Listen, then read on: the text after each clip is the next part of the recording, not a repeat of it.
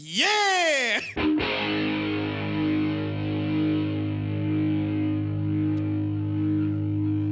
Kick it! You're tuned in to the LoneStar Lowdown, your favorite sports podcast where we're talking professional, college, and fantasy sports. With your hosts, Ty Henderson, Shay Holt, and Corey Guidry. Well, we're back with the LoneStar Lowdown. I'm Shay Holt. We're here with Ty Henderson, Corey Guidry, Cody Allen. We'll be checking in. Producer Cody Allen. We're at the new studio setting up this week, but hopefully everything will go off without a hitch. On this week's episode, it is August 2nd, 2022. Going to do Gridiron Gossip, NFC South breakdown. Should have a full recap and predictions coming out of, the NFC South. Diamonds and Wood, our baseball segment. We're going to cover all things trade deadline recap, talk Juan Soto and all the other moves for the Astros and Yankees and whatnot. On the 40-acre dash, we're going to do a breakdown of the defensive line of the Texas Longhorns. And on Sleepers and Keepers, we're going to be doing quarterbacks and kickers. We'll also, of course, bring you the fastest lap with Cody Allen and hopefully the 19th hole, which is our golf segment that we didn't quite get to last week, but we'll have extra content for this one. So, anyway, I just want to remind all of y'all listening to this live and around the world to follow us on Instagram at the LoneStar Lowdown and on Twitter at LoneStar LD. And make sure to check out all of our video content on YouTube. So let's get right into it, boys. Gridiron Gossip, NFC South. Who do we want to start with? Last year's division winner, Tampa Bay Buccaneers? Yeah, I think we got to start. Let's go worst to best to worst. Best to worst. All right. Well, Tampa Bay last year, 13-4.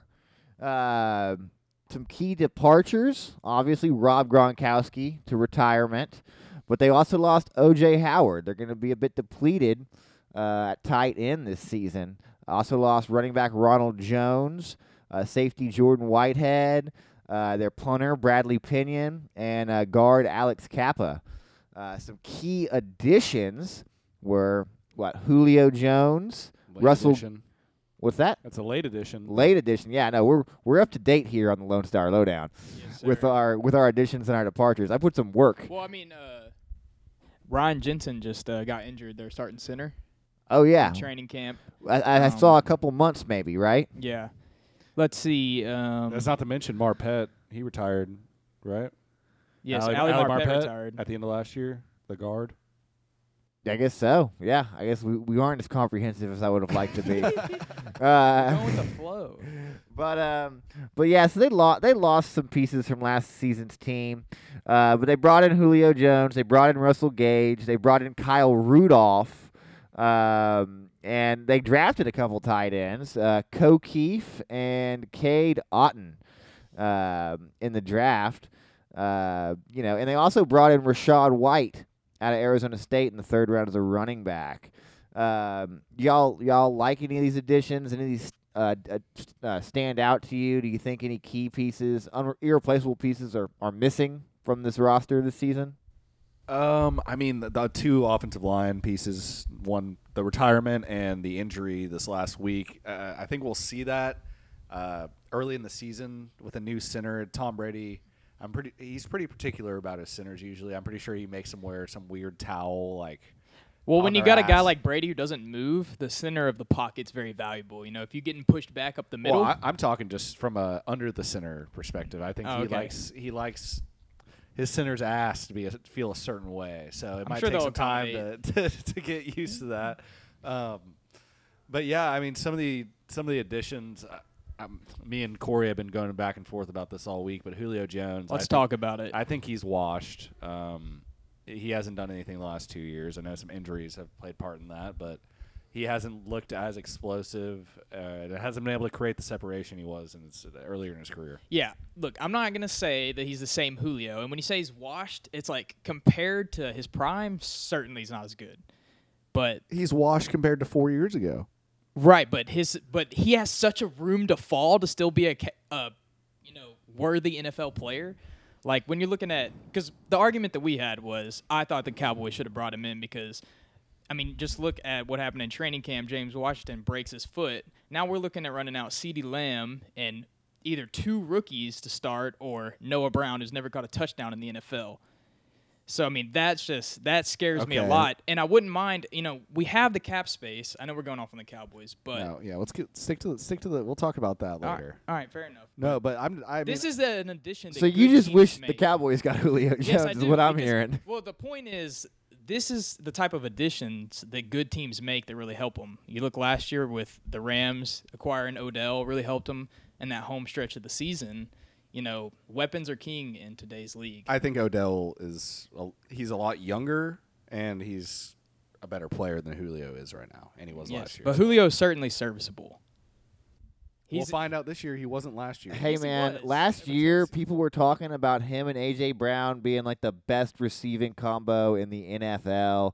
They were going to have some sort of next-level offense with Derrick Henry running the ball and just these 2 incredible outside threats, and it didn't work out. It didn't work out. Yeah, and I mean, they had Ryan Tannehill throwing him the ball, and I don't think he's a very confident quarterback, despite what some stats might mislead you to believe. But yeah, I don't think Julio's washed, man. I think he'll find his place in the Tampa Bay offense. So you're blaming last year on Ryan Tannehill? Well, he was injured and too. He also got injured, yeah. And yeah, I mean, also the injury to Derrick Henry didn't help. I mean, A.J. Brown was hurt too for a little bit. But. Yeah, it just, I mean, the fact that the Titans got the 1 seed in the bye week in the AFC was really, really rather impressive considering all they went through. But it had nothing to do with all those skill position players. I think they set the record for most players that were active on the roster at one point during the season, like in a year. I think they had like 100 and something people that were active, or maybe not 100, but it was a lot. I guess that's when you play in the AFC South, No, but it was right here. Yeah, just like talk right into it. All right, got you. But yeah, I mean, they had. I mean, we can look up that number. Cody, can you give me that number? I want to know how many active players played on. Who was it? Tennessee Titans last year. Well, ultimately, you're just. I think this is just shouting out Vrabel and a good job he's done in Tennessee to build sustained success, at least in the short term. Speaking of coaches, though, new coach in Tampa Bay who are no more Bruce Arians. Todd Bowles. That feels weird. It does. Bowles, defensive guy, just going to let Brady have the keys to the offense completely. I mean, how much do we give Arians credit for that offense, though? Or is it just all Tom? I mean, the offense was good with Jameis before he got there. Just Jameis threw 30 interceptions. He did. He threw 30 touchdowns and 30 interceptions. And like 5,000 yards, too. Shout out Jameis. Oh, yeah. So I found an interesting stat. The Tennessee Titans last season broke the record for most players used. That's what I was saying. How many was it? 82 different players. And hey, Cody, you got a mic right there, just so you know. 82 different players. Oh, yeah. 82 different players in one we season. are just the in-home studio is good. I think it's gonna definitely be more of a just more of a. You have to watch the beer speech, and we fucked it up, or I fucked it up. Yeah, you might hear Cody in the background there, but it's more homey vibe, a more. We'll get it dialed in. Late night chat on the couch. Yeah, we'll get it dialed in. Yeah, I think we're gonna get it ironed out.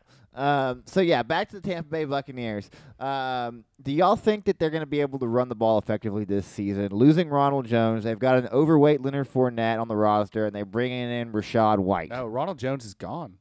That's what I said. Ronald Jones is gone. They've got an overweight Leonard Fournette, and they've brought in Rashad White. Yeah, well, really, Ronald Jones was in the doghouse last year, wasn't he? He didn't really do much. Leonard Fournette being overweight, that doesn't worry me that much. It's not the first time it's happened in his career. It happened in Jacksonville as well. They were kind of tired of him. I think that's why they got rid of him or didn't pay him at the end of the day.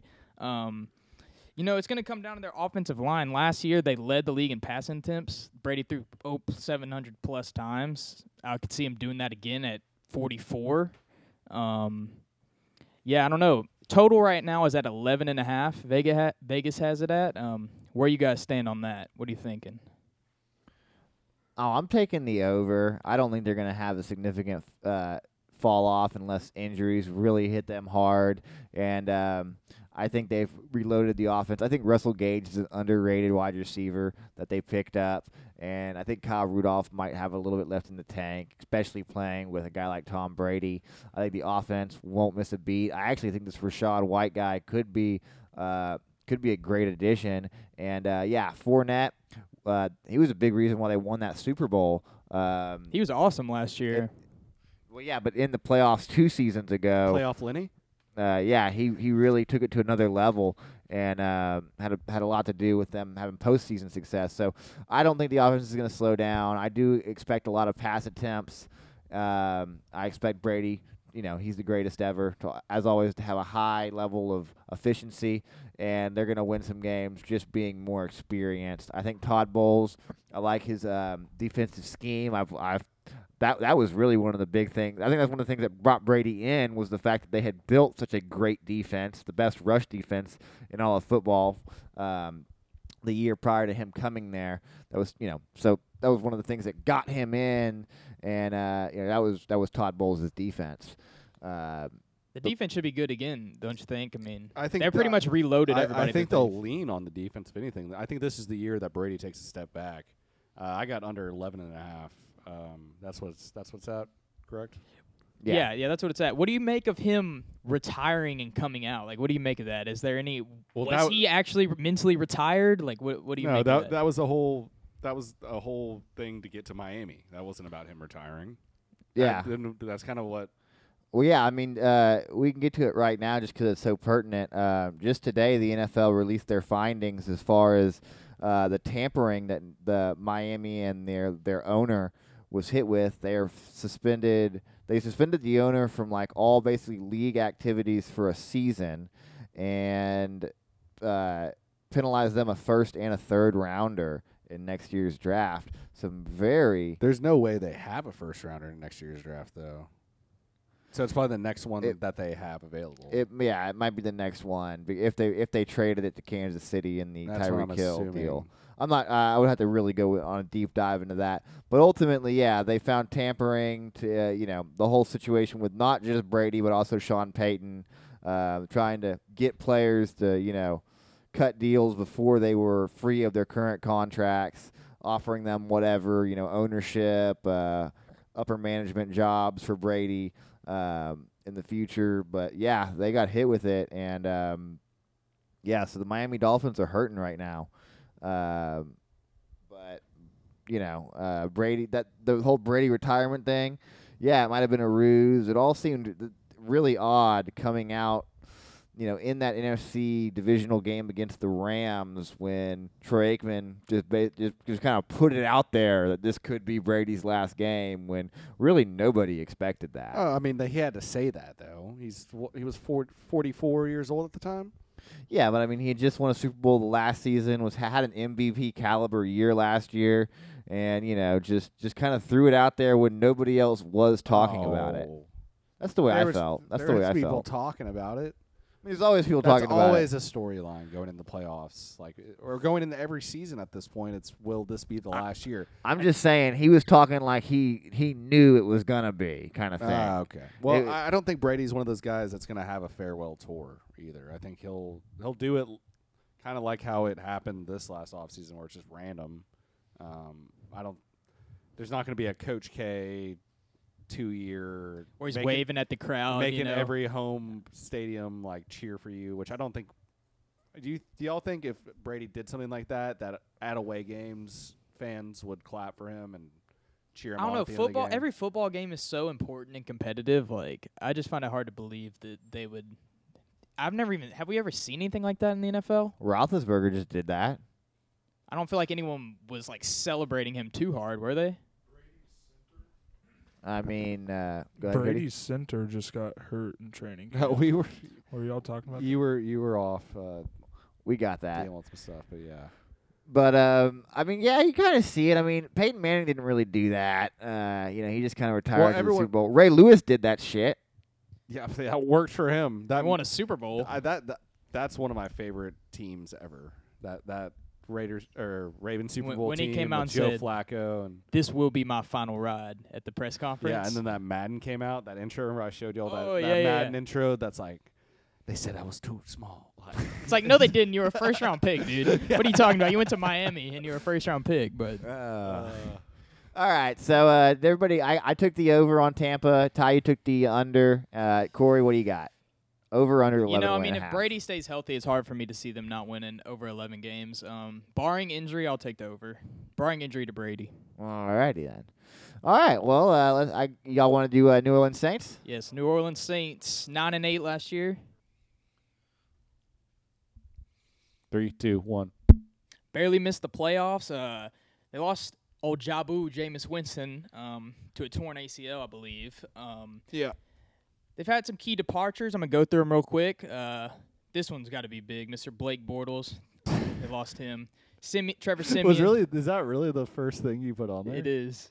I'm just reading Shay's list. Well, you got to know that they're fucking short at quarterback. Dude, Blake Bortles on a depth chart at the quarterback position, in the number 2 position, any team should take So that. why isn't he on a team right now? Because I don't know. League doesn't know how to. They obviously don't League agree doesn't with know you. how to operate, man. Or Blake Bortles. I don't know if he's lost his drive. I'm sorry. He did have a 4,000 He's yard a start. season. He has started. Should have been in the Super Bowl. Jaguars got fucked in that. If in I'm that a AFC head Championship coach game. and I need a backup quarterback, I'm calling Blake Bortles. I think he's a fine backup as well. All right, this isn't about Blake Bortles, though. So, Lil Jordan Humphrey, they also lost him. Hook 'em horns, by the way. Most of these guys, aren't really notable. Teron Armstead is as well. Quan Alexander, that's 2 good players. Malcolm Jenkins retired. They lost free safety Marcus Williams to the Ravens. Now, they added Andy Dalton. That's a good backup quarterback. Yeah, I guess. If you Hey, if you're going to talk to Mike. It's too late now. Continue, Corey. Anyway, let's see. They added Jarvis Landry, Tyrann Mathieu, Marcus May. 2 good safety players right there. And Daniel Sorensen. Daniel Sorensen, yes. Good special teams guy. Longtime Kansas City Chief. Notable draft picks. They had 2 first-round picks. They traded up in the first round to take Ohio State wide receiver Chris Olave, and they took the mean Trevor Penning, who I don't know if you got offensive tackle. I don't know if you guys watch this guy. He plays till about half a second after the whistle. He's one of those guys. He's already been in a few camp scuffles. But, yeah, so they lost Sean Payton, obviously. Sean Payton retired. Dennis Allen, similar to the Bucs, actually, the defensive coordinator stepping up and taking the head coaching role. So, what do you guys think about the New Orleans Saints this year? Vegas has their win total right now at 8. So, what do you think about the little team down in New Orleans? Well, I definitely think they're better than 8 wins. So I'll start off my prediction with just hitting the over right there because that's of all the totals we've seen in the past 2 weeks, that is definitely one of the easy money ones for any of you bettors out there. But going on the additions, it looks like they went pretty heavy on overhauling their safety position this offseason. Old Jeff Heath, losing him. I used to call him X Factor Jeff Heath because he would come out of nowhere in Cowboys games and he'd make an interception, but he did suck. Tyrann Mathieu getting old. We talked about him last week with leaving the Chiefs. I mean, maybe a homecoming revigorates him somehow, but I don't see him making a Pro Bowl caliber impact on this defense. Marcus May, he's been a good player for the Jets. I think that's a big addition, and Daniel Sorensen, kind of another Jeff Heath guy, if you ask me, and that's just not because they're white guys, white safeties, but they both make that clutch interception, but they're known that clutch tackle on punt team or whatever you need. Yeah, to do. but they're also known for getting burned at least once a game for a touchdown. I don't think we'll see him playing much on defense, but yes. Yeah, but having Andy Dalton as a backup to Jameis Winston, was hurt last year, has been, shaky in the past. I think that was a good move by the front office, drafting Chris Olave to kind of be there in case Michael Thomas, when he is back now, but in case he's not the guy when's the last time he played? 2 years ago? 2019. Yeah, crazy. Trevor Penning, I like him to replace Armstead. But yeah, Dennis Allen didn't go too well last time for that old poor Aggie up in. He's an Aggie? Yeah. Oh, it all makes sense now. Hurst, Texas. But yeah, he was the head coach of the Raiders for a while, and Dennis Allen. Yeah. Oh goodness. And he probably won like 5 games. Yeah, and oh my gosh, he was terrible. I don't know. He didn't win a lot. All I know is we were winning. Honestly, it was crazy with Jason Campbell and Hugh Jackson. Is that his name? I already forgot his name. Coach for the Browns. Yeah, Hugh Jackson. They went 8-8, and I remember that it was crazy. That was a great year. Following Jamarcus Russell, so that was a fucking awesome year. Oh hell yeah! And yeah, but Dennis anyway, Allen didn't pan out. Beyond that, I expect them to maybe be a 10-win team. Improve one game from last year with Jameis Winston being back and not having to start Ian Book and whoever the hell, Trevor Siemian, whoever else they started last year.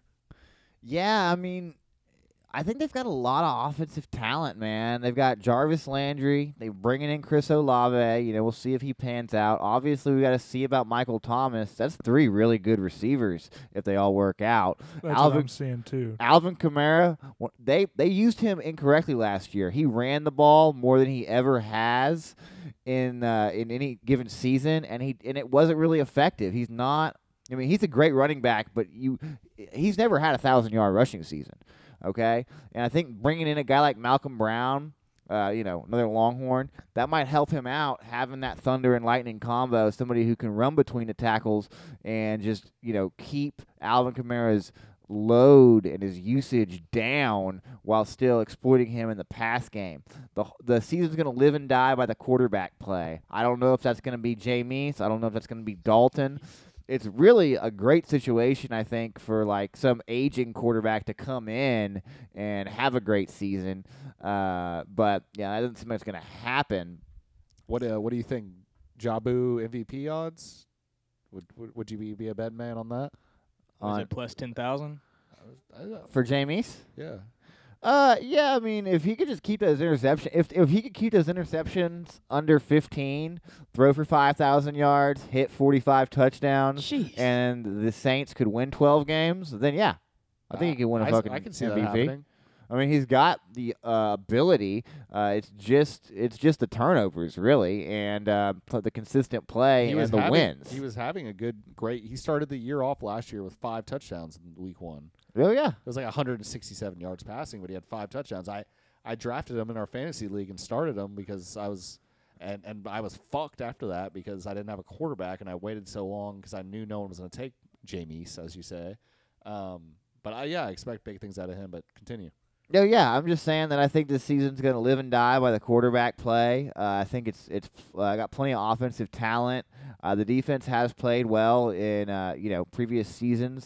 Dennis Allen getting the nod, after 12 years in that system under Peyton, finally got moved up to be the head coach. I guess he's getting a second go since I forgot had been a Raider, but they always play within the division well. I think they could push for a wild card. I think they could beat the Buccaneers. They always give the Buccaneers trouble, but I don't see them winning this division, possibly slipping into one of those wild cards. 8 is an interesting number. I want to say they're going to win more, though.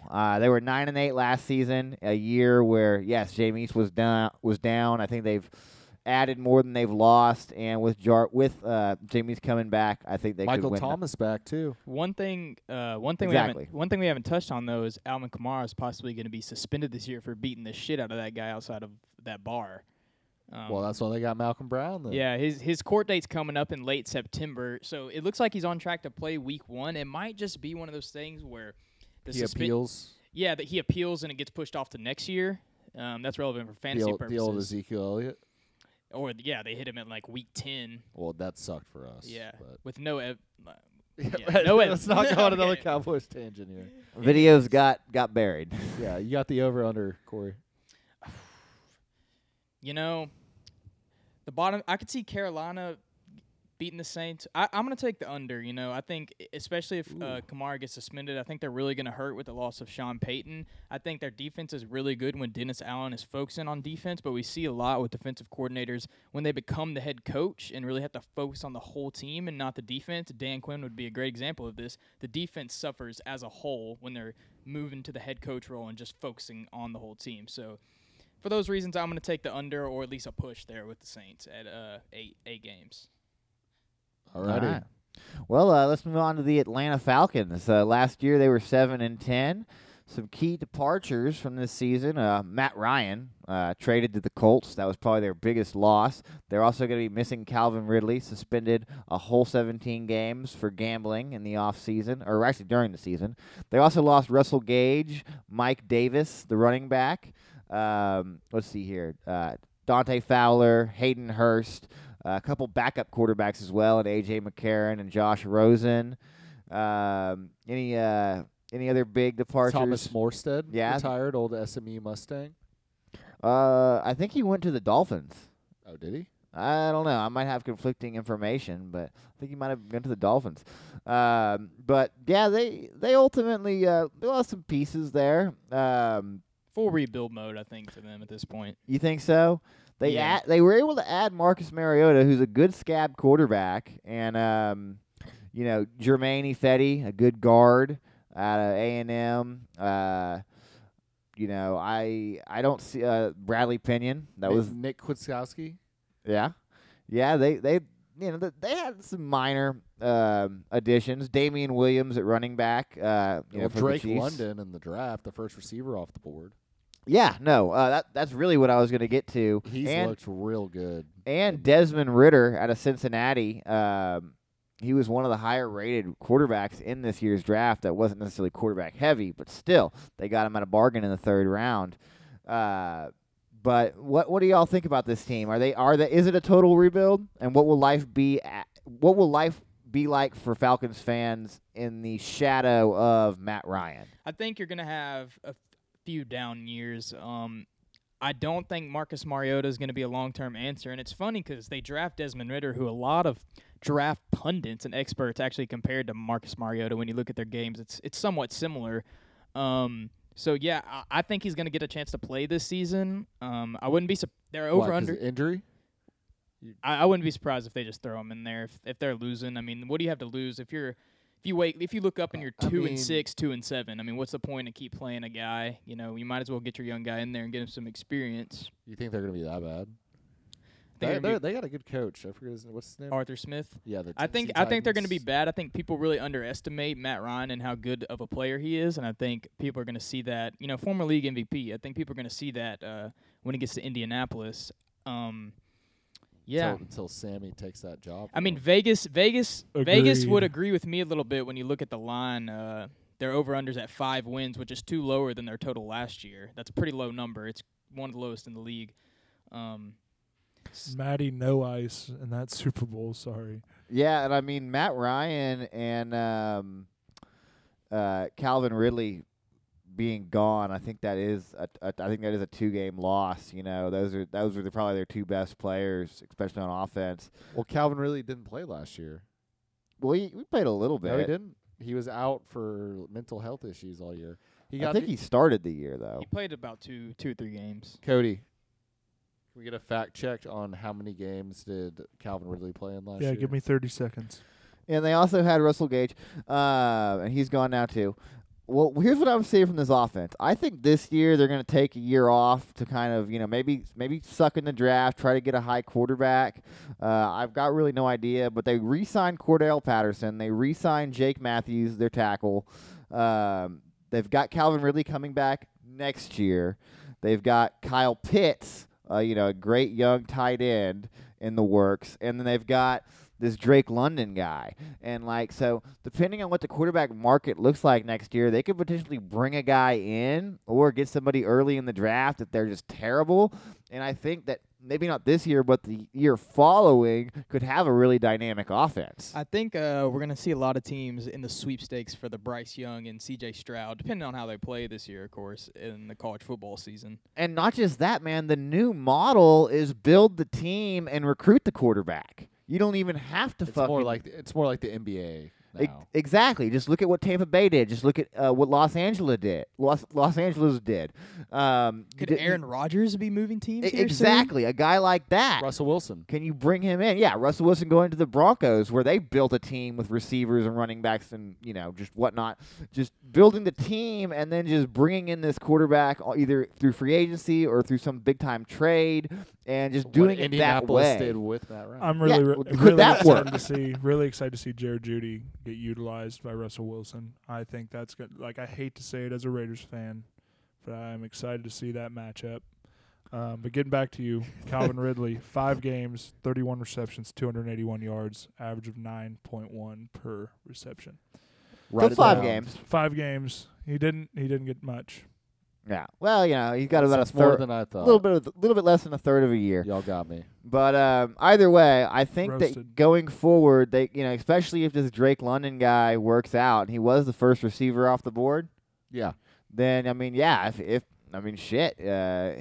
Calvin Ridley, and we've seen a pretty good progression from Roddy White to Julio Jones to Calvin Ridley, and now Drake London. You could throw Pitts in there. I mean, he's basically a pass catcher receiver. Well, no, what I'm talking about more is just the progression of Atlanta being able to always have one of the elite wide receivers in football since Roddy White. I don't know if y'all remember him. Yeah, no, he was so good. He was good with Julio Jones for a long time. Oh, yeah. Exactly. And so I just think they do it well there. Who was the third guy they had? What year would that have been? Like, Roddy White would have been big back in like the early 2010s. Yeah, 2013, 2010. Really 12. good fantasy player. Oh yeah, he was every 3 weeks he'd get you like an 80-yard touchdown. Yeah, no, Roddy White was awesome, and beyond the point. But yeah, they re-signed Jake Matthews. Matthews' kid. They've committed to him, is what I'm saying. Oh, they definitely had Tony Gonzalez too. Roddy White, Tony Gonzalez, and Julio Jones all at the same time. Oh yeah, they were great. Awesome. And with Matt Ryan, man, I mean, I'm not sure if I don't know that Roddy White was on the Super Bowl team, but they had some good teams this last decade. Matt Ryan, he's going to be forgotten about because he never won that Super Bowl, but a really good quarterback from this last generation. We'll see what he can do in Indianapolis. I'm taking 5 wins. I'm taking the under. I think they're not going to find consistent quarterback play, and they're looking at about 3. I think they're going to probably try to suck for a quarterback. What about y'all? Yeah, I got the under. I got the under as well. All right. All right, let's move on. Carolina Panthers, final team in the NFC South, 5-12 last year. Key departures for them, obviously Cam Newton, who came back for a last hoorah with his alma mater there. I don't see too many other key departures. AJ Boye, Stephon Gilmore, once upon a time was a really elite player. But additions, and this is where we're probably going to spend most of this segment talking about, Baker Mayfield is now a member of the Carolina Panthers. What do you make of the whole quarterback situation there? Obviously, Sam Darnold started off hot last year, got him off to 3-0, but they also played like quite literally the worst teams in football in those first 3 games. So, do you expect Baker to be starter week 1? Do you expect him to take over midway through the season? How do you expect this to play out? I'm not sure, man. And remember, they also brought in Matt Corral from Ole Miss in the 3rd round, who, is in that mix for sure because, neither Baker Mayfield nor Sam Darnold has really taken the reins there in Carolina from what I've heard. They've got McCaffrey. They've got DJ Moore. So some decent weapons. Obviously, the offense is going to be built around McCaffrey. The success of the season will hinge on if he can stay healthy. I don't know who Matt Rule will go with. He liked Sam Darnold. He put a lot of faith in him, but ultimately it didn't work out. And, man, that coaching seat is really hot right now. It's on fire, isn't it? And they brought in Baker Mayfield to be a scab to try to get, they went 5-12 last year. They need at least 8-win season, I think, to save Matt Rule's job. So I wouldn't be surprised what he's willing to do to get those wins. Yeah. Obviously, I think Baker Mayfield. I think he's a bit more talented than Sam Darnold, though Sam Darnold's never really been in a great situation. Baker Mayfield greatly benefited in Cleveland from the fact that he could run, that there were great running backs behind him that could carry the load of that offense. Good defensive player as well. And he always had receiving weapons as well, whether it was Odell Beckham Jr., we don't need to get into the whole controversy there, whether it was Jarvis Landry, who was a great receiver out that way, and they also, in the last couple of years, had 2 to 3 really quality tight ends. Look at this Carolina Panthers team, even with one single piece in Christian McCaffrey that might be the most dynamic player in the NFL, I don't see the overall offense as being better or more suited for what I'll call an average quarterback. That being said, yeah, I imagine Baker Mayfield will start the majority of this season. I just don't know how well it's going to go. It'll depend a lot on health of the squad, and and digging into that a little bit, Christian McCaffrey. I mean, he's played 10 games out of the last 33. Yeah. I'm just looking at. I just Googled his name and started digging into some news just about him. This one site puts him at a chance of injury at 84% in the season, and just blasts him because to get injured at any point, miss a game. Yeah, 84%. And most running backs are going to miss a game. They project him to miss at least 2 games. Another thing to keep in mind with this team is Carolina has a relatively new owner, and the talk around the league is this guy's really spender. He's a spender, and he's really hungry to win. And I think we can all agree if Matt Rule's not going to win 8 games or more this year, he's probably gone. And I could see him moving on from Christian McCaffrey if they can find someone willing to take on that contract and they just go into full rebuild mode, or they go to the path, kind of like we talked about with the Falcons, load up all the weapons and try to court some veteran quarterback there. But I don't think the answer is there. As much as I'd like to believe in the Texas guy Baker Mayfield, I think he is just a serviceable quarterback at best, and I think we'll see that this year. He's going to be playing on a worse roster overall than he did in Cleveland, but he could prove me wrong, and I'd like to see it. Ty, what you got on the old Panthers? I could see them getting potentially the first pick next year. They're under. I don't know how they have projected to win another game. It's probably the Baker ad. I don't see him playing more than 6 games this year, either by getting benched or hurt. These additions, I know a lot of these guys. Damian Wilson, Xavier Woods, both played for the Cowboys. Zylstra, Colbert, all these guys. They're kind of at the end of the road. They've had their time in the NFL. None of these players have quite been starters. This is a team that started off hot last year and, bombed in the stretch. I'd see them probably winning 3 games this year. They lost 12 out of their last 14 games. Yeah. I say 3 games. So you're taking under 6. Yeah, definitely. Yeah, I'm also going to take under 6 as well. I think that there'll be 2 bottom feeders in the Atlanta Falcons and the Carolina Panthers. I think, those teams will probably get wins over each other and, scratch out a few more games. This is the NFL, but looking around the NFC, I'm seeing a lot of better teams.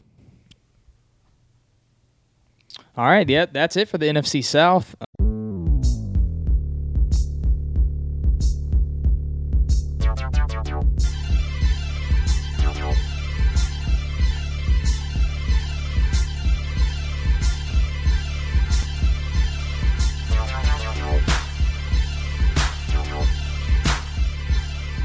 All right, welcome back to the LoneStar Lowdown. It's time for some diamonds and wood. Shay, big trade deadline. Did it pass today, or is it coming up tomorrow? It was 6 o'clock today, man, Eastern time, 5 o'clock our time. And, let's just go right into it. The big time, breaking news was the Padres acquiring Juan Soto from the Washington Nationals, adding him to a very young, very high-powered core that already consists of Manny Machado, and I thought you were serious for a second. Manny Machado about nothing? No. Manny Machado and what's the other boy's name? Tatis Jr. Fernando Tatis Jr. So yeah, they have three of the bright young stars in baseball over there. Great, a ball club committed to making moves now. They also got Josh Hader in a blockbuster trade. Hader, but it's okay. Hader. One of the best lefty relievers in the game, if not the best. Yeah, from the Brewers and Matt Bush. And I thought Matt Bush went to the Brewers.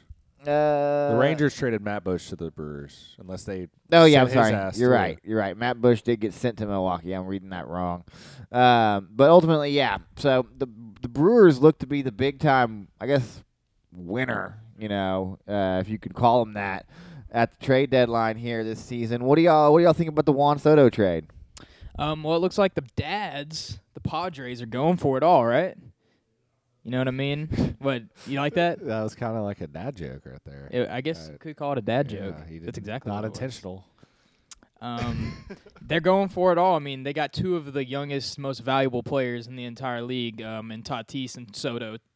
Soto being 23 and Tatis being 24. So that's a young core for them to build for the future. I assume they're willing to pay him. That's why they traded for him. So they're going to be breaking the bank there. Is he willing to sign there long term? You would think they would have some talks beforehand, right? Yeah, or I would think, teaming up with, the roster that they have, they're going all in, if they're able to win in this season strong and win next year, then I think he would be willing to re-sign. Yeah, I mean, San Diego is such a nice place to be, man. Sunny and 74. Taxes aren't too good, but I'm sure the taxes aren't that good in D.C. either. So, and I guess when you're making $400 million, does it really even matter? Probably matters more. Yeah, honestly. Oh yeah, he's probably in the highest tax bracket that there can be. They're just about anybody's end. Hold on, I want to say this about the Nationals real quick. All of the players that they've let go over the past few years.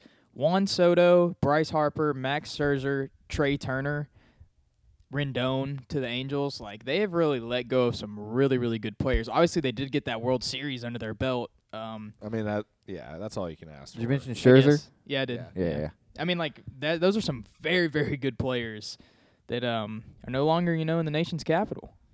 Yeah, and Josh Bell also got sent out to the Padres as well. He was having an all-star season for the Nationals this season as well. Really? Yeah. I missed that one. I really wanted – okay, so that's a good transition because I really wanted – that's who I wanted the Houston Astros to target to replace, the aging Yuri Gurriel. And they ended up trading for Trey Mancini, slugger – first baseman, outfielder kind of guy from the Baltimore Orioles who's in a bit of a slump this year. And, I was kind of disappointed at first because I was expecting the Astros to go for Josh Bell. There was a lot of, rumors and connections there. And when you talk about a guy, Josh Bell, who's hitting over 300 this year, crushing the ball, that's somebody who you're going to plug and play over Yuli. And this Mancini move seems to be more of they're probably going to be split in time. I'm not sure if he's just going to come in and take the spot. So that kind of disappointed me a little bit, but overall they certainly paid less for him than they had to pay for Bell.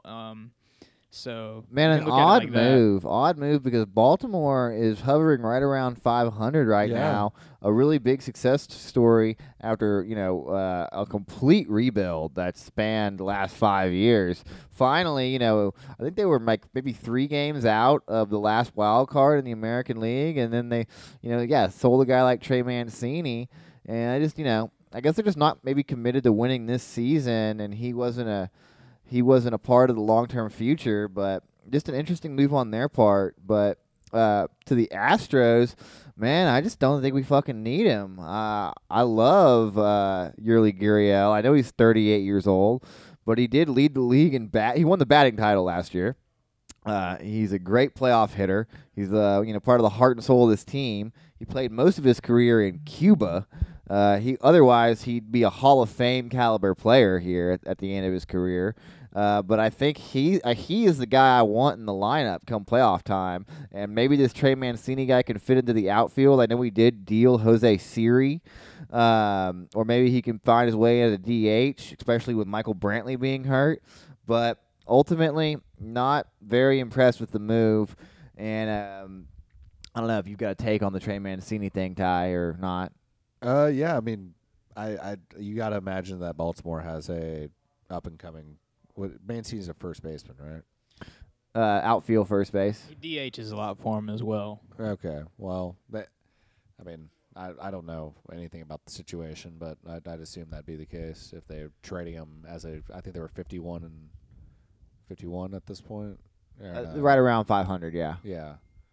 Well, anyway, another addition, Houston acquired catcher Christian Vasquez from the Boston Red Sox. And this, again, it's like Martin Maldonado is our catcher. It's like, is he actually better than, the guy we already have on our roster kind of thing? And, all the pundits, everything I read about it was, they brought him in because Martin Maldonado is struggling hitting the ball. He's batting like 173. He's never been able to hit that. And it's like, dude, fuck no, we don't want him ever hitting the ball. The only reason he's out there is for defense. One of the best in the game. Yeah, framing pitches and throwing guys out at second. He's one of the best fielding catchers in baseball. And I think this Christian Vasquez guy is more coming in because Jason Castro is injured. And we probably need a backup catcher just to lighten the load of Martin Maldonado going into the playoffs. But, I mean, I would love to have just a quality everyday catcher that could hit the ball, but that's just not what we have, and that is not what we're going with. Yeah, Vasquez is certainly a better hitter than Maldonado, but, when it comes down to those playoff games, are we really going to see him in there over Martin, that stability that we've had throughout this run? Exactly. Maybe in a pinch hit late in the game, but I doubt he starts any playoff games unless he just catches, one pitcher, unless he has really good chemistry with one of our pitchers. I noticed they did also bounce, I believe it was Jake Odorizzi. The Astros traded him to the Atlanta Braves. I'm not sure what we got in return. We got Will. I'm not sure if this was. There was a lot of, how baseball is. There's a lot of trades going on, but we did pick back up former Astro Will Smith is back in the bullpen now. Already a great bullpen that the Astros have this year, one of the best in the league. When you talk about guys like Stanek and what's his name? I don't want to say black guy, but the black Hector Neris. Oh yeah, just playing lights out this year. So. Add another bullpen arm. I get what they're trying to do. They didn't make the splash move that I was hoping for with, a switch-hitting first baseman like Josh Bell. But they did what the Astros do. They're not too into trading their big assets. They rely heavily on their farm system, which has not failed them, throughout this run. So I guess they've earned the trust of the fan base at this point. Yeah, and I mean they're still sitting pretty in the division. The Mariners, on the other hand, who, they're in the AL West, they made a big move in landing Luis Castillo from the Reds. He was probably the best starting pitcher on the market. They had to give up a little bit of their farm to get him, but they also got Carlos Santana. Do these moves by the Mariners intrigue you? Do you think that there's any chance to catch the Astros? Do you think it's just insurance for the playoff run and the wild card push? To me, Carlos Santana's pretty washed. He's not what he was for the Indians or the Guardians earlier in his career. I mean, I would be curious to see the Astros' record against the Mariners this year. I know I bet on them a few times, and they absolutely crush them just about every time they play them. The Mariners had a run there where they won, I think, 11 in a row, and they still couldn't close the gap on the lead that the Astros had on them. So I don't think they're too big of a threat. I think the biggest threat to the Astros, like it is most years, is going to be the New York Yankees. So I think those two teams are on a collision course in the playoffs, and we'll see how that plays out, as October rolls around. And, that brings us to our next big, acquirer here at the deadline, the New York Yankees, who got all-star Andrew Benintendi from the Royals. They also acquired right-hand starting pitcher Frankie Montas from the A's and Scott Efris from the Cubs. Loading up there for the playoff push as well, getting a new bat and some new pitchers in the rotation. Going forward, who do you think captures that number one seed? Who do you think added enough to make the final push? Let's pull up the standings right now. For sure. Last I saw, it was within a couple games of itself. But it was two really good teams at the top, and everybody else. For me, it's got to be the Yankees. I feel like they added a little bit more at the deadline, and the way Aaron Judge is playing right now, I think he's had 10 homers in his last 11 games. He's going for 65 plus at this point, and he's on pace for breaking the Yankees record of Roger Maris 62. That'd be a pretty big deal if he did that. Yeah. And that's with no bias, even though I don't like the Astros very, very much, but I don't know. I think the Astros flame out.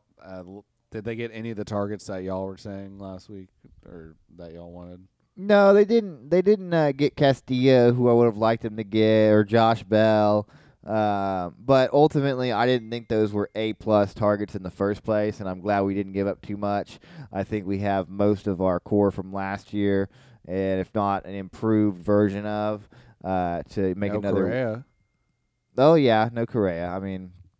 But we have Jeremy Pena, JP3. Yeah, he's filled in quite well, and Carlos Correa, yeah, big name. Again, you got that heart and soul aspect, but come playoff time, and I know he had his clutch moments, but there were a lot of swinging strikeouts and not coming through. He added a lot defensively.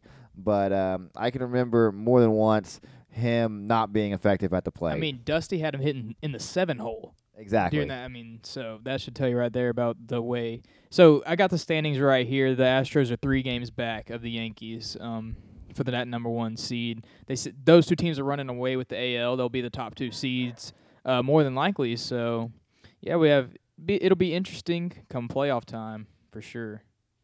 Yeah, I ultimately see us meeting back up with them in the NLCS, and we'll see how it goes.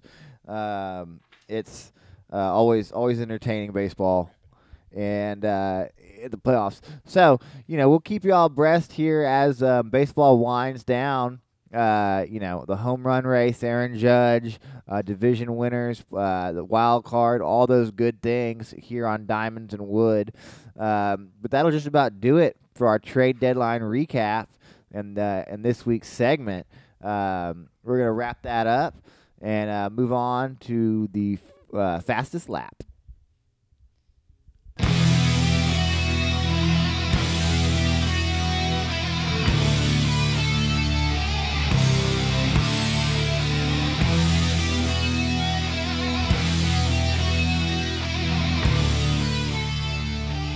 And we're back with the Lone Star Lowdown. We've got a little bit of sad news to bring y'all. Just during this broadcast, the iconic broadcaster, Vin Scully, has passed away at age 94. Quick R.I.P. for Vin Scully, for the longtime Brooklyn Dodgers broadcaster in both Brooklyn and L.A.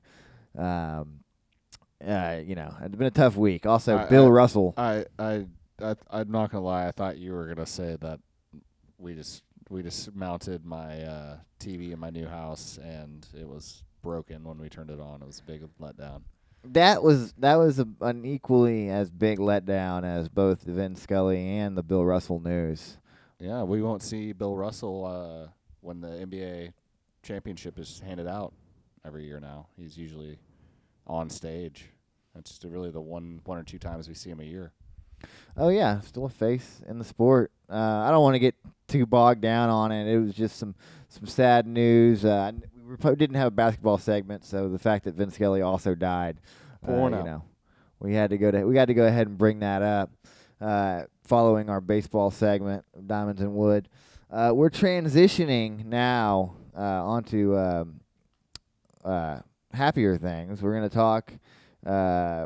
Moving on to the 40-acre dash, this week in Longhorn News, we're talking the defensive line position group breakdown for the Texas Longhorn football team. Didn't really lose a lot from last year.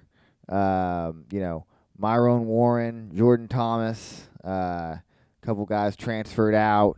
But we bringing back Keandre Coburn, Moro Ojimo, our 2 main guys up front in Kwiatkowski's 2-4-5 system. What do you think about this defensive line coming into this season, man? I'm really hoping to see big things from Alfred Collins. He's when I'm looking at the depth chart, he's the name that's really popped off to me this summer. I mean, obviously he had big expectations going into last year after that incredible interception he had in the Colorado game, and he had a pretty good year for a freshman defensive lineman. But I'm really looking to see him take that next step and be that first-round talent, that like NFL talent that people thought a few years ago when he was a freshman and coming out of high school out of the Bastrop area. But past him, Ovi Ogwaufu, how do you say his last name? I thought it was Avi Agofu. Yeah. You got it right. It's late. It's late, Che. But yeah, I'm hearing good things coming out of camp from him, coming off the edge, because there was absolutely no edge presence last year.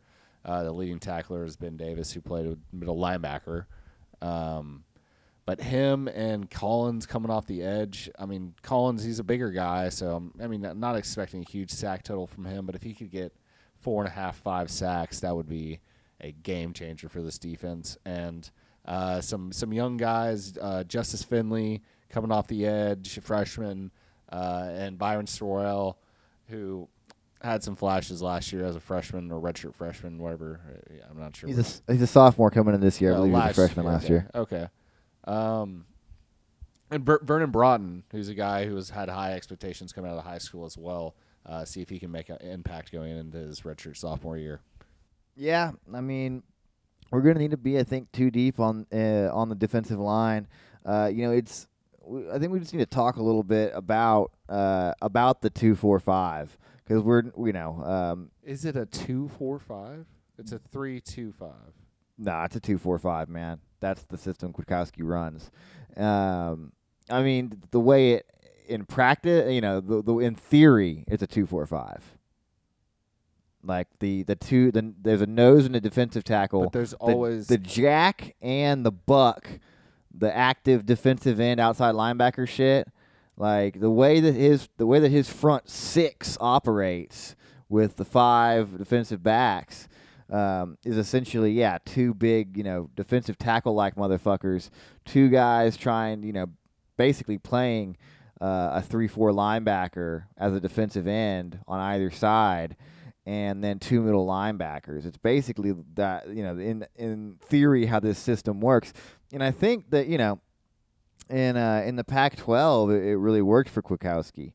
But I think that's been one of the problems last season, was finding guys to play that edge contain, very versatile athlete needed on the edge of that defense that we just really didn't have.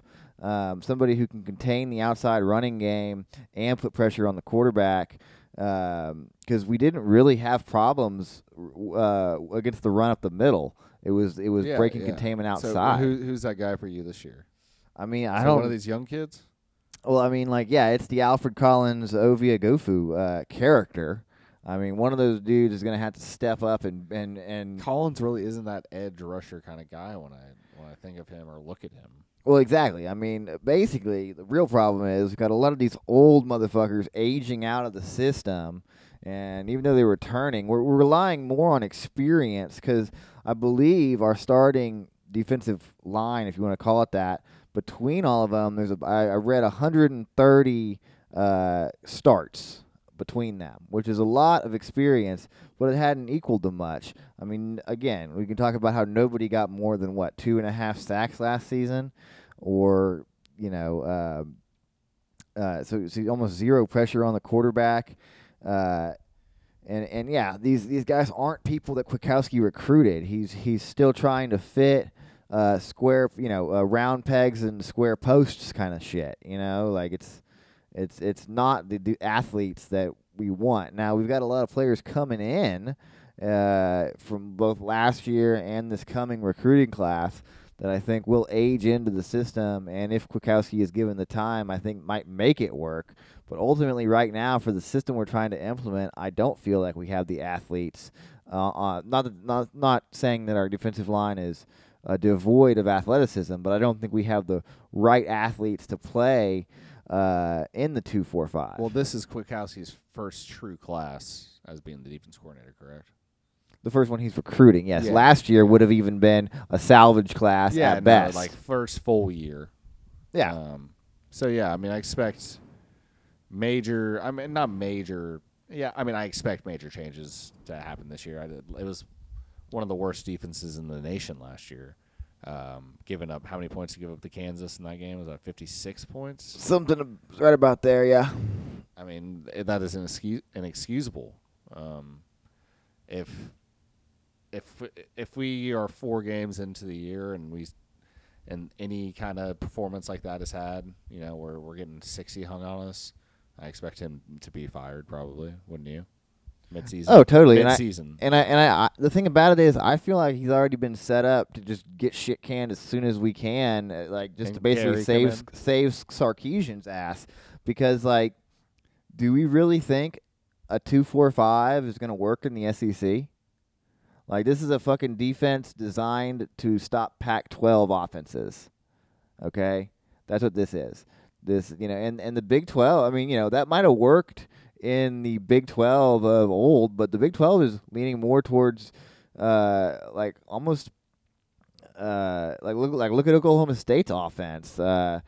Obviously Oklahoma, the air raid that took over the Big 12, you know, 5 years ago is on its way out. Even Tech doesn't really even run the air raid anymore. Exactly, and I mean they were the flagship program, you know, the Mike Leach days and onward of really pushing that, and we saw just about everybody dip their toe in the spread offense, or the not just the spread offense, but the 5 wide, 4 wide spread offense, air raid scheme, and ultimately, teams have regressed from that because we've seen when any Big 12 or Pac-12 team, for that matter, gets to the playoff, they get absolutely handled by the SEC school they get put up against, or the Big 10 school they get put up against.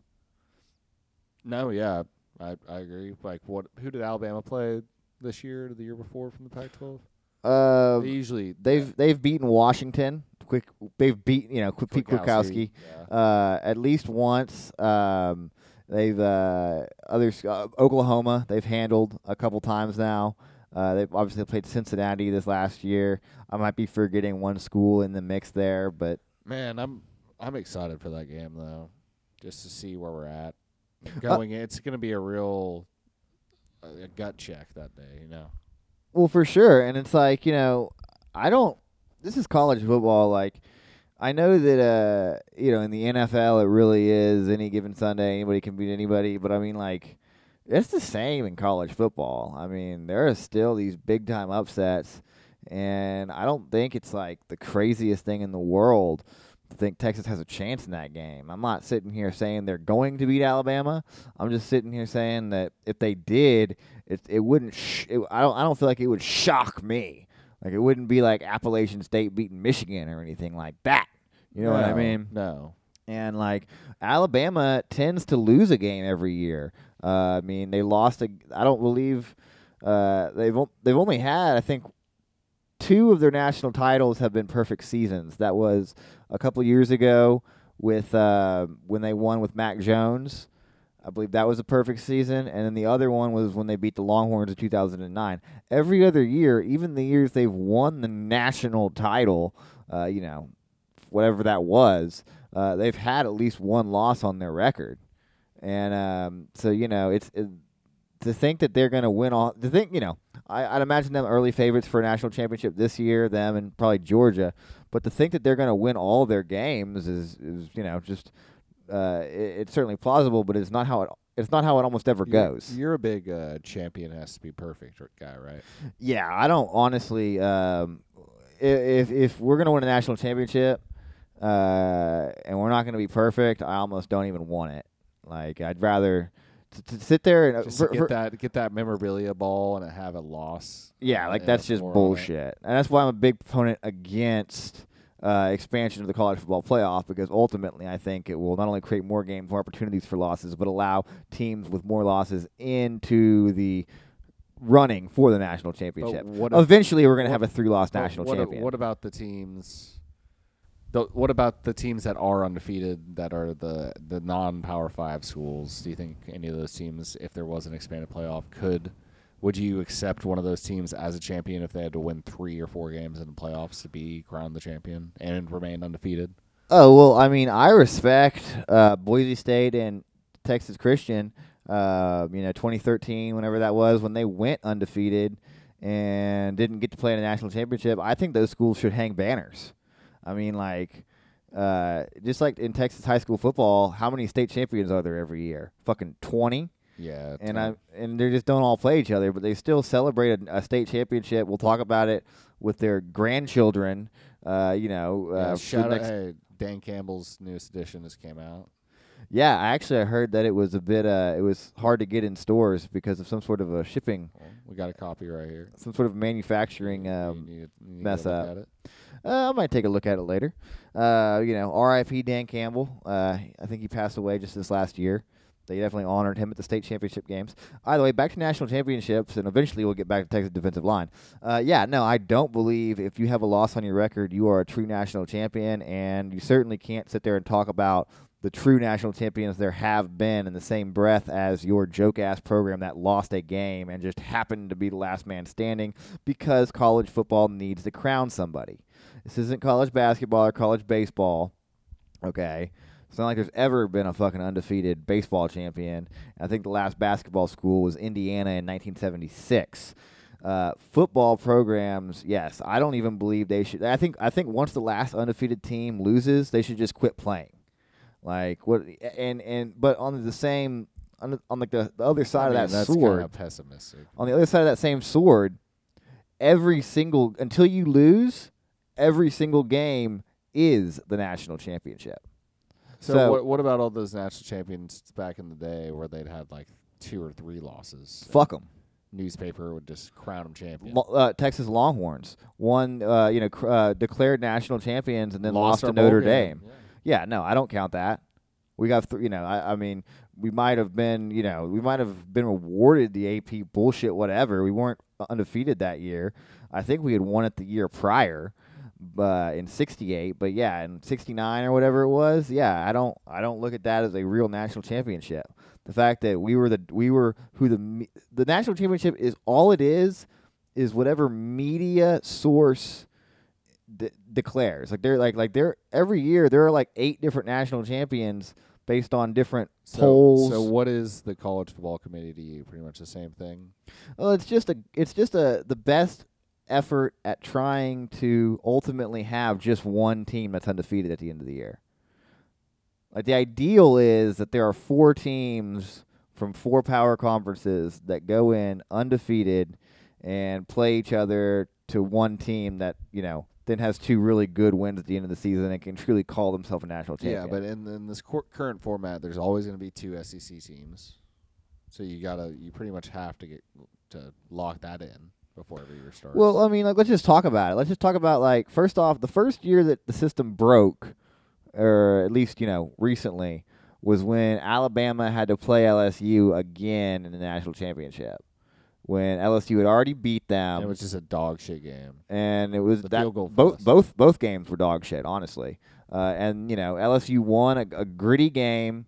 Play them every year. Won like a 9-6. And then ultimately at the end of the year, they just made them play again for the national championship when Alabama didn't deserve to be in that game. They had already lost to them. How can you sit there and tell me that that's good for college football, having the same 2 teams play again in the same year? And they're going to play next year, and they're going to play the year after that. How is that fucking good? No, it'd be like Texas and Oklahoma. Like, fuck the fact that Texas and Oklahoma ever had to play in a Big 12 championship or would ever play twice in the same year. The idea is redundant and stupid. Yeah, that year that Texas played Oklahoma in the Big 12 championship, it really took the air out of that win in the Red River rivalry game at the Cotton Bowl when we lost to them in Jerry World. Exactly, and the thing about it is Texas. I mean, we had to get to the SEC because under the current format, it doesn't matter. Texas is never going to the college football playoff unless they beat Oklahoma twice, because they are never. There's never going to be a year where Texas makes it to the fucking Big 12 championship and Oklahoma isn't already there. It's just not going to happen. I mean, we're going to have to beat them twice if we ever want to make it to the. Well, now we're going to SEC. Oklahoma didn't make it last year, did they? Well, it doesn't matter. I'm just saying there's never going to be a time where Texas makes it to the Big 12 championship and Oklahoma isn't there waiting for them. Well, we have one more year probably to figure out if that's. Yeah, we'll see. That's the case. It's a bit of a digression, but yeah, ultimately, this last season, Alabama having to play Georgia again, it's like I'm not happy about us joining the SEC. It's just, I know I'll probably end up enjoying it a few years in, but the whole transition feels weird to me, and I don't get as much enjoyment out of watching the SEC football as most fans do. Yeah, I mean, it's certainly got all of the talent. All the talent's really there, and if you like, up front play, if you like winning and running the ball, and that's like the place to be, but ultimately, I mean, it's not that much better. Like the SEC schools, most of them usually suck. Like there's a handful, there's a higher percentage of good schools. No, there's usually like 3 good teams every year. But it's not like there aren't just a plethora of shitty teams. Like the Mississippi schools, they had each one good year, and it was the same year in the last decade. Yeah. Auburn, Auburn's a 50-50. They can have a decent squad. Yeah, every year. Tennessee sucks now. Tennessee's been in like a resurgence, but has had a really bad 2 decades. Kentucky been a terrible team. Back recently, a little bit. But again, Florida's been down. Georgia's been down. Georgia's only just now. Well, we're talking now, right now. Well, yeah. Georgia just now has ascended to the point where, like, we're talking about Georgia again. Yeah, and I'm still not even really talking about them going in this year. South Carolina, down. ever since, they had like a blip of a moment there with Marcus Lattimore and Colin Shaw. Rodriguez at quarterback. Right? I thought it was Shaw, but There's the bald Connor guy, Shaw, that bald Connor guy. Shaw, yeah. But anyway, again, like they've down. Obviously, Vanderbilt's never been good at football that I can ever remember. Jay Cutler years were decent. Yeah, but just but yeah, I get you. Arkansas has been down. They finally look like they might be doing something. LSU's you gotta say is one of the good programs. They've been putting players into the league, and they're always LSU number 2 in that conference. Right, like just still standing right now. I'd put Alabama, LSU, Georgia. Yeah. I mean, Georgia's. If we're talking about a school as a whole, there's no way in hell Georgia's number 1 out of all those 3. But, probably definitely academically, but LSU football program strictly has been in the past 5 years. I feel like more dominant than Georgia, even though records might not reflect that. Yeah, well, ultimately, I just sit there and I look at the conference, and I'm not seeing. It's the whole is larger than the sum of its parts. It reflects larger, and I think it's because of the athletes coming out. Like, yes, if you look at NFL talent, yes, there's way more throughout the entire SEC than if you looked at any other conference, but. Hello. Yeah, mine's so much lower for some reason. I'll just edit it after. But yeah, let's probably wrap this up. We're going pretty long on this. What's that? I said my shit's pretty low, but I'll just edit it post. But let's wrap this up pretty soon. We're 20 minutes in, and okay, I'll just do the golf by myself. All right, we'll just finish this, and then yeah. All right, ready? Yeah. I don't know. Do you know what you're saying? Yeah. So, yeah, anyway, I believe that the SEC as a whole is greater than its individual parts. Back to the Longhorns, man. I just don't know if this 2-4-5 is going to work out when we get to the SEC. I think it'll be the first thing to get fucking burned at the stake. That was a lot. in between us talking about the 2-4-3 or whatever. Well, I mean, ultimately it had to be. It had to be discussed. So yeah, and I mean, hey, how do you win in the SEC? Everybody says it's up front football, man. Both sides of the ball, baby. No, well, anyway, I guess we're gonna roll on into sleepers and keepers real quick. Let's get it. Before we get on out of here, this week we're doing quarterbacks, and we were gonna do kickers, but let's just lay it down. If you're taking a kicker in any round, but the absolute last one of your fantasy football draft, you need to really do some damn thinking on your strategy. There's no instance where it's ever worth wasting a draft pick anywhere later than the absolute last round on a kicker. It just isn't. You can do the math on it. There's never going to be a kicker. I'd rather take an IR guy in the last round than a kicker. If I'm in a draft that, like, if you're not in like an automatic fucking, if you're in like a real draft, like with people making their picks, not on the computer, you don't have to take a kicker in most instances. Like, you can just not take one. And if that's an option, that's what I do. I'll just take one more running back, one more wide receiver, because the kickers, they're always going to be available. Like, unless you're in some weird fucking 3-kicker start league, like, there's always going to be an available kicker to get you 7 points. That's your sleeper and keepers kicker advice right there? Exactly. I agree with you. There are some, like, my best advice, match your kicker to your quarterback if you can. Like, it's just one more point on every touchdown he throws. It's just, ideally the quarterback you have, it's more about the offense anyway. It's the whole notion that, like, they're going to be getting into the red zone more often, more scoring opportunities. Match your kicker with your quarterback. That's a good strategy. I've never thought about that before. That's thanks for giving me a tip. Oh, for sure. That's what sleepers and keepers are here for. You got anything on kickers before we get to quarterbacks? I mean, yeah, I don't usually take a kicker till, like you said, till the last round. If I do, I do love to see that there's usually, who it is in our league who takes Justin Tucker in like the 6th round. Thinks it's just a lockdown pick, just getting some points. But that is the one guy I could see going earlier than the last round. Anyone else that you saw last year that was like a predominant kicker? No, and I mean, I do actually play in like at least one league where there are field goals that are worth more than 3 points. I think like a 50-yarder is worth 5 in one I'm in. I think that shit's stupid as well. But I do think Justin Tucker in that Ravens offense, especially because I feel like they have a hard time putting the ball in the end zone without too many legitimate receiving threats. I think that offense lends itself to his kicking ability, especially because he's the most accurate kicker all time. All right. So, yeah, moving on to quarterbacks, my keeper pick for y'all is Matthew Stafford.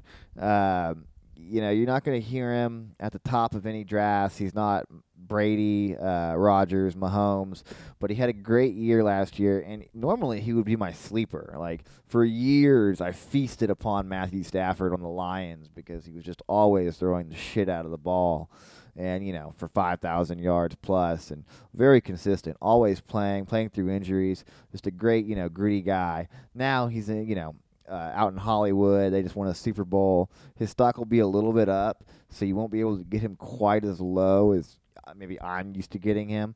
But I still think he's a top-line starting quarterback. I'd say a Tier 2 guy just behind your Mahomes and your Rodgerses. But, yeah, Stafford's going to have another great season. They added in, what's the guy from Chicago? What's his name? What? The receiver that the Rams got out from Chicago. Allen Robinson, yeah. He's going to finally have a good quarterback, replacing, Odell Beckham, Cooper Kupp. Look for him to have another great season. I think the Rams will have, be very productive on offense. That pisses me off, too. And they're going to be good again. And, yeah. I hate the Rams. They're not my favorite team. Just the teams that don't have a fan base, Yeah, it is hard for the NFL to have a really successful team that we're in a city where the Raiders are still the most popular team. Anyway, my sleeper is Deshaun Watson. And, it came out this week that he's going to get a 6-game ban. They're going to probably appeal that. We don't know what it'll end up looking like. Probably not going to start his first game.